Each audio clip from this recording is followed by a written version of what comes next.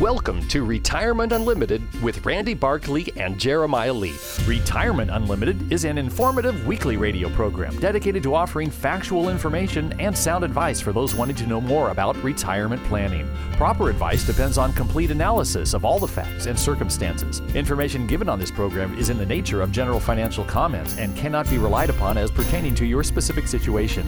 Listeners should consult their own financial advisor or conduct their own due diligence before making any financial decisions. This is to protect your assets. Randy Barkley is a California life insurance agent. California license number 0518567. Advisory services offered through Tricord Advisors Incorporated. Tricord Advisors Inc. is a registered investment advisor. Now, here's Randy Barkley and Jeremiah Lee. Welcome to Retirement Unlimited, and you're listening to Jeremiah Lee and Randy Barkley. Jeremiah and I are certified financial planners, and we come alongside of our clients as fiduciaries to help them make smart decisions about their money. Not only do we deal with investments, but Jeremiah is also an attorney, and he helps our clients with legal issues such as estate planning and other related matters. If you'd like to know more about us, I would suggest that what you do is you go to our website, and there's a lot of information on there that not only talks about us, but also about our company and what we do. Go to our website, which is www.retirementunlimited.com, or just simply call. Our phone number is 951-684-7011. We serve the Inland Empire. Now, every week what we do is we divide our program into three parts. The first part is what we refer to as Retirement Update. The second part is Tactical Asset Management. And the third one is News You Can Use. Now, in the first part of the program today in Retirement Update, what we're going to talk about is how much debt should you take on or your child take on to go to college. 55% of the people, the kids that are going to school, not only the children, the students, but also the families are going to borrow money to send their child to school. And that is not a small number. That is a fairly large number. Half are going to borrow upwards of $40,000. And 23% of the people are going to borrow over $75,000 for a student, for their child to get an undergraduate degree. So Jeremiah, here's the question. How much is too much? How much is too much? This is a great topic, I think, to talk about today. And we may have different opinions on it. My children are still small. They've not yet gone to college. And Randy, your children have gone through college. You've kind of completed that process. And the difference between myself and you is that the cost of college was a lot different for me when my kids were going through school. That's right. Versus that probably when your children go to school, right? Well, I think the same idea is, trying to decide between private schools or public schools or community colleges. I mean, here in California, we are, I think, privileged to have a great community college system. We do. Not every state has that.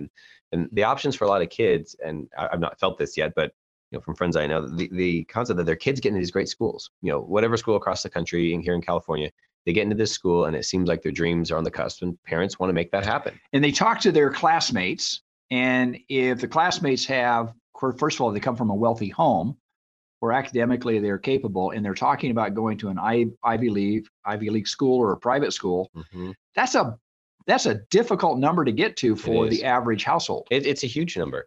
And, knowing that some of these schools, are $40,000, if not more, a year. For tuition, and times sometimes that includes room and board. Sometimes you got to add that on top of it, and then you got to come up how to figure that. And that's one kid. You have two kids. You have three kids.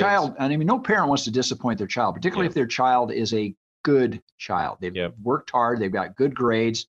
In some cases, graduating with a over a 4.0. They've taken advanced placement courses. You want to come alongside them to make have them get the best education they can get. And get in that school. And so often, some families have planned for this. They have 529s, they have savings accounts. They know it's going to be expensive. They're getting towards that. Others don't. But whether they've saved or not, often there's still an amount of money that they have to decide. How much should the parent take on, and how much should the student take on? And one thing that we've been talking about is an article we read it was kind of painting as a predatory type structure, which I think I have some issues with. But generally, the idea that these parents, if they can't afford it and the student can't afford it and they can't get other loans and scholarships, there's parent loans that the federal government will allow. And I am completely opposed to Parent Plus loans. I think it is a trap, and it has such punitive consequences to the borrower, the parent. and the student doesn't take on any of those responsibilities. I'm sure you probably have maybe a different opinion than that. No, it's interesting trying to figure these out because you have a family in a situation where they can't afford it. What do? You can't get more loans, and the Parent Plus program comes in and allows. I mean, I'm sure there's some limits somewhere, but generally it's nearly unlimited amount of funds you can borrow, and the parents take on this debt, and the kid graduates. And if they then have a normal job, that's a tough burden for the parents to pay off. And the kids, of course, in the moment will say, "I'll help, I'll pay them off." But how many parents want to straddle their kid with additional payments? I've been in meetings with parents and children, actually the student, and I'm the Debbie Downer in the room because I'm telling the student in kind of a kind way, but pretty clear, you're taking advantage of your parents' generosity here. Yep. You don't realize how much damage is going to be done to their retirement and their way of life if they try to pay for this cost of education for you. And parents, I think in the same moment, like I said, I'm not experienced this yet, so maybe my perspective will change. But I think have to have a strong moment with their children to say we can afford this much, right? Knowing that the parents may be stuck with that debt and may have to pay it off during their own retirement and their own time. And if they've done the planning work and they know what they could afford, that's maybe a hard conversation, but it's a real conversation versus the kind of keeping your head in the clouds. We'll make it work. We'll figure it out. Right. And later the parents find themselves straddled with significant debt that changes. So the earlier the conversation, the better. Yeah. I mean, I would say if you have a child that is destined to college, is going to go to higher education and who's excelling in school, then that as early as freshman, sophomore year in high school is not too early in my mind. No, to have some real conversations about what options are out there. And, my parents, I think, did a great job in this, is that they were able to say, this is what we can afford. Right. And good luck. They're very supportive, but it wasn't they gave you a limit, right? Yeah, there wasn't. Yeah. And they basically said for a state school, we could pay tuition. Right. And that is phenomenal. That's hugely helpful, but there were still other things that I knew, even from a younger age, that I needed to come up with. And I mean, we've talked about this before. I mean, my route through education is I went to community college first, then transferred into UC Berkeley. And then from there, went on to law school, was able to get a scholarship through law school. But you worked for a couple of years from undergraduate to law school. I mean, and I worked all the way through college. Every year I held some sort of a job. One year I was coaching a soccer team. One year I worked at a restaurant, all sorts of things to kind of make it work. And I don't feel my college experience was, diminished or harmed by that. In fact, I think even the gap between undergrad and law school, I worked in San Francisco for about 2 years.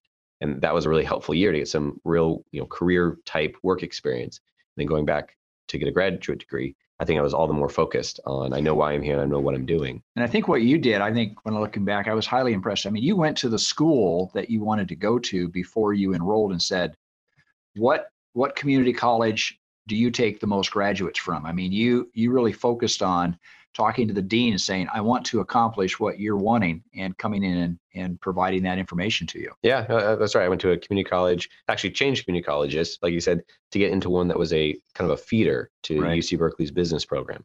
And once I was in that college, I was in the right space, all the right, advisors, all the right application. And I think it really facilitated me getting in. So for people out there, and there are so many different routes people can take to get an education.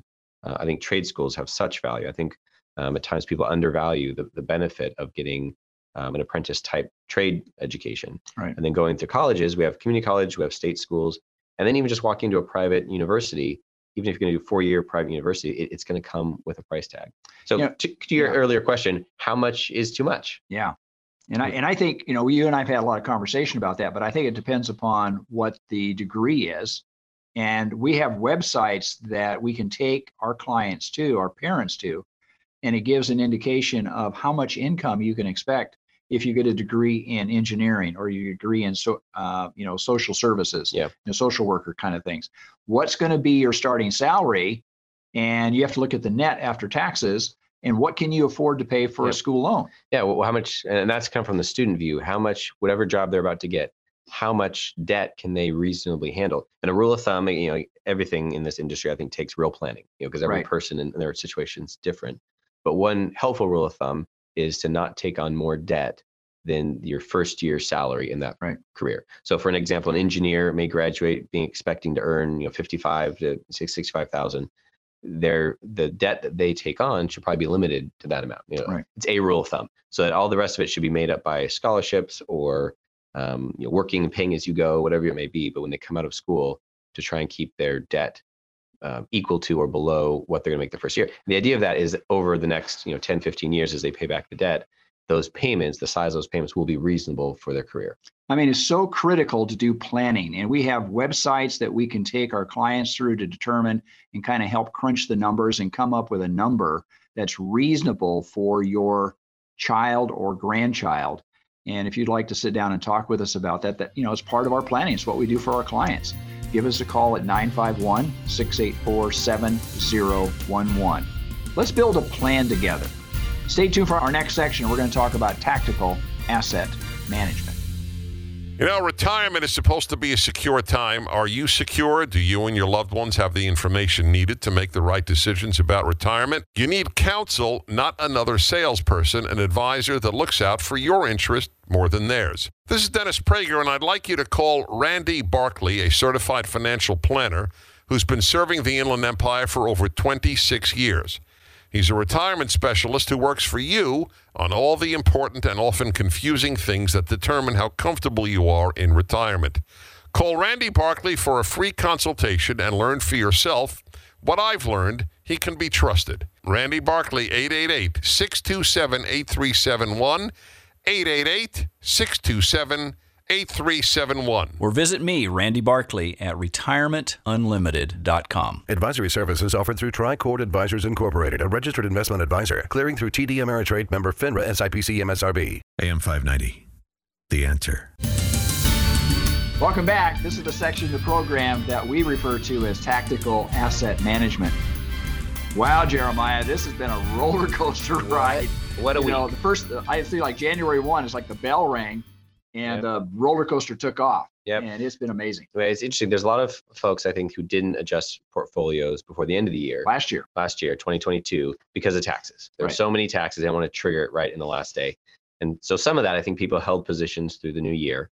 And for the first few weeks, it was down modestly, but then we've seen the volatility just spike. And I think you got the virus, you got Putin knocking on the door of the Ukraine. We've got inflation. We've got rising interest rates. Right. We've got Fed meetings. All sorts of things. All this stuff is just kind of like on top of one another, layer upon layer upon layer, and people just can't handle the news. And so I think part of what this is, who knows? We'll see in hindsight what it actually is. But part of this volatility is we've talked about. I think it's a big of it's a washout. People who have been holding speculative assets, Bitcoin or some of these high-flying growth stocks, they're willing to just take on the risk. They say, the money's fine. I'm not going to do anything else with it. Let's just take the risk. Maybe I'll get rich overnight. And now it's the screws are turning a little bit. I don't want my money at risk. It might go down. The people that we talk to, we started last year, and the analysts that we deal with on a continual basis, they saw the movement from momentum to growth, or I should say from growth to the more value-based. And they moved away from momentum, like almost like the mid next year, last year. Yep. So we came in this year. Those people that have had those momentum stocks and the growth stocks, they're getting hammered because they didn't readjust. Well, that's coming down. And some of it's the wash on the risk, the speculative, and some of it's also the unprofitable. When companies had high growth potential, but they weren't making any money, nobody cared last year. That was great. Stock prices still went up. And some examples, one, Stitch Fix, they sell clothing. It's like an online subscription. Great system, great program. About a year ago, their stock was about $100. Right. And then today I just kind of pulled up there right around $15. And the business, of course, has had a year of change, but they're a business that was just went public. It's kind of moving forward, and they don't have strong revenues yet. Rite Aid is another one. They've been around much longer, long term, but they're competing with CVS and Walgreens, and they just haven't been able to keep up. They're just not profitable. And so their stock a year ago was at 23. Today was at right around 10.50. And so with those, the stock prices are falling dramatically, but they're not unprofitable companies currently. Right. They're not making revenues that are covering all their expenses. So people were taking a bet on them. They were holding them. Whereas in this moment of things getting kind of the rubber hitting the road, I think there's some washout of people who just aren't willing to take that risk. So of the Russell 2000, which is a lot of the smaller companies, 31% of those were unprofitable in 2021. 31%. So 31%. Third. They weren't making. Not only were they not making money, they were losing money. Yeah, they weren't making enough money. They're unprofitable in 2021. And so some of that, that doesn't explain, of course, all the volatility. But the sugar daddy is cutting off the money. Yeah, sure. Yeah. Right? The free chances, free growth, free money. I mean, similar, I think Bitcoin is going through some of the same stuff. There's a lot of people who got into Bitcoin without being true believers. Right. They just thought it was a good way to make a buck, and they've seen the prices go up. And it may go back up tomorrow. I mean, who knows? But it's come down, and I feel, again, there's a lot going on, but one of the aspects is a little bit of a washout. Right. To say, if you're committed, you'll stay. If you're an institutional investor, if you just love Bitcoin, if you're committed to these stocks, you're probably holding still. But people who are just kind of dabbling in it, thinking I'll make some money, when they saw 5% or whatever the percentage loss was, they're out. Yeah, and I think what we're seeing right now is that, if you try to compete head to head with an institutional investor, in most cases you're going to lose. I think the primary chart that was kind of stark, Kathy Wood, who has ARC Innovation, it's been a very strong momentum. She was all in on high tech, Bitcoin, Tesla. I mean, everything was going up and up and up. And they showed that in comparison to Berkshire Hathaway, which is almost like a log in water. It doesn't move, it just stays.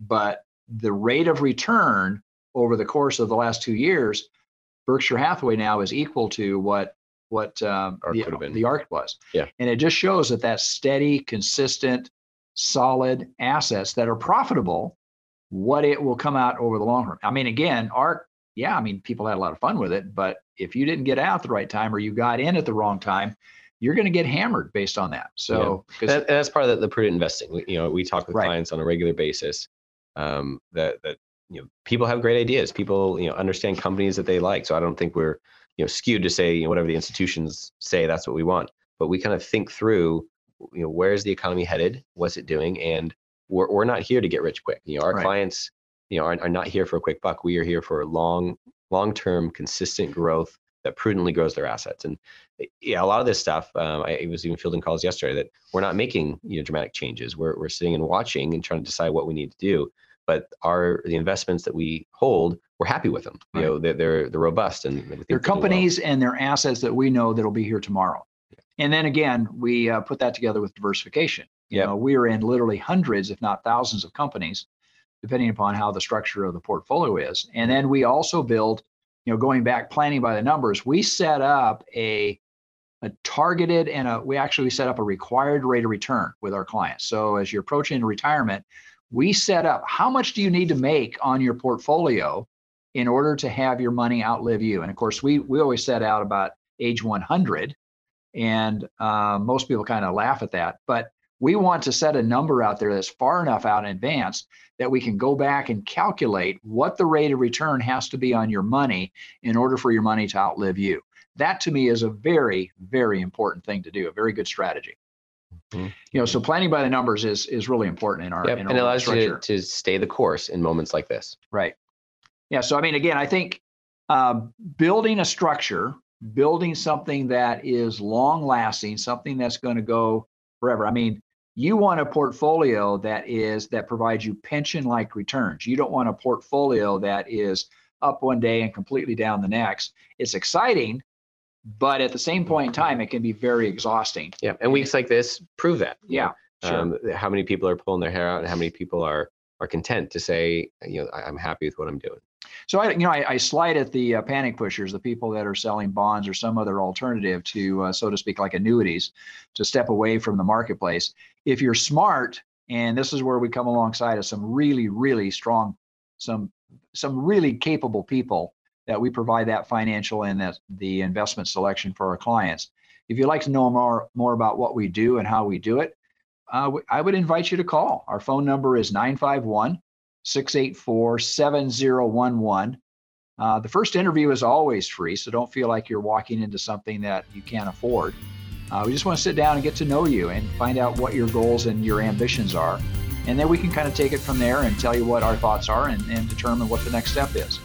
Anyway, stay tuned for our next section. We're going to talk about news you can use. Hi, this is Hugh Hewitt. Hey, if you're retired or approaching retirement, listen up. Retirement planning is critical to your financial health, and like choosing the right doctor, your financial planner must be able to understand your concerns, help you navigate through your retirement, which can be filled with uncertainty, volatility. Certified financial planner Randy Barkley has been assisting clients for 30 years by helping them understand all the information that to most of us can be overwhelming. Go to retirementunlimited.org. or call Randy Barkley for a no-obligation appointment at 888-627-8371. That's 888-627-8371, retirementunlimited.org. Advisory services offered through Tricord Advisors Incorporated, a registered investment advisor, clearing through TD Ameritrade, member FINRA, SIPC, MSRB. AM 590. The Answer. Welcome back. This is the section of the program that we refer to as News You Can Use. You know, this article caught my attention, and you know, the article just talks about the amount of fires that have had. We've burnt a lot of acreage over this last year, but half of it was in California. California has been hammered. And I think a lot of it is because, you know, we're building more into brush areas in the woods and open areas where we didn't have those, 50 years ago. But and how we used to manage forests, there's been a lot of complaint that we haven't allowed fires to naturally roam. Right. But we have houses there now, so it's different. Right. But regardless of the how to fix it, I think looking at your own home and kind of saying, how fire safe are you? I mean, we talked a lot about, or the article talked a lot about fire safe materials. Right. Apparently it adds roughly 20% to the cost of a home, which in California is already significant. But using roof materials and siding materials that are fire retardant or fire resistant. So if you're buying a new home, these things you want to become more cognitive of when you buy a home and say, is the house built, if it's in an area that may be vulnerable to fire, is it built with materials that is going to be more fire resistant? But more importantly, most of us are not going to go rebuild our home and we're not going to redo all this. So the question is, do you have adequate insurance? I mean, I'm coming back to, you hear about the people from Paradise up to Sonoma and Napa, and you find, down in San Diego, we had these fires. And a certain percentage of people didn't have adequate insurance. I mean, that's really sad. Yeah, and a lot of those communities, we hope will come back and be the thriving communities that were before. But you're right. There's going to be people who just say, I don't want to deal with this. And San Diego being a good example, there was part of the article discussed how there's been some developers who know they're in high fire areas. So it's not just the individual homes that are built differently, but one of them has a green belt surrounding the community, providing 100 to 200 feet or so of no trees, just a flat space, almost like a park with no trees, but it's there as a fire buffer, a defensible line for that community. And that's not just fire planning for the individual house, but it's also for the whole community. And the other things I think that are interesting is what we can do just in normal houses. To talk about screening off vents, which a lot of people have heard. The one that I had not heard, which I just thought was really bright, was a lot of people use mulch or wood chips for flower gardens. I do as well. But it made a comment that having those within 6 to 10 feet of a house, it was our California sun. Those, even if you water them, they're going to dry out real quick. And you've got dry tinder right next to your house. So as embers fly over, you're landing in a flower bed. So really, to change that over to gravel or some other. Yeah, I had a conversation with your father, who's a retired fire chief, and I have vents up in my attic, and I put steel wool in there to keep the bees out. The pests. And he said, do you know that steel wool burns? And I looked at him and I said, I didn't know that. He said, you want to replace that? And he told me the material. I don't remember off the top of my head, but he said, you want to put in something there that doesn't burn. Yeah. Because he said that actually can get on fire and then make it worse. Yeah. No, that's good. It was interesting. Yeah. My dad's a fire captain here in Riverside. And he has so many good experiences, I think, for stuff like that. And it's so natural around our home. So this is really just a call for you to check out your fire insurance, as well as to do whatever you can to be just observant and protect your property. You don't want to be somebody who is standing there looking at a chimney in the horizon and you're going, I don't know if my insurance is enough to replace all this. You don't want to be that person. So anyway, if you'd like to have a copy of this article, we'd be more than happy to send it out to you. Give us a call at 951-684-7011, or just simply go to our website, which is www.retirementunlimited.com. Until next week, folks, may you grow in wisdom and knowledge. Thank you for listening. Thank you for listening to Retirement Unlimited with Randy Barkley and Jeremiah Lee. For more information about today's show or other questions regarding your retirement planning, call Randy at 951-684-7011. That's 951-684-7011. Remember, retirement planning is a process, not a product, so call Randy at 951-684-7011 or visit his website at retirementunlimited.com. And be sure to tune in next week for another edition of Retirement Unlimited. proper advice depends on complete analysis of all the facts and circumstances. The information given on this program is in the nature of general financial comment and cannot be relied upon as pertaining to your specific situation. Listeners should consult their own financial advisor or conduct their own due diligence before making any financial decisions. This is to protect your assets. Randy Barkley is a California life insurance agent. California license number 0518567. Advisory services offered through Tricord Advisors Incorporated. Tricord Advisors Inc. is a registered investment advisor.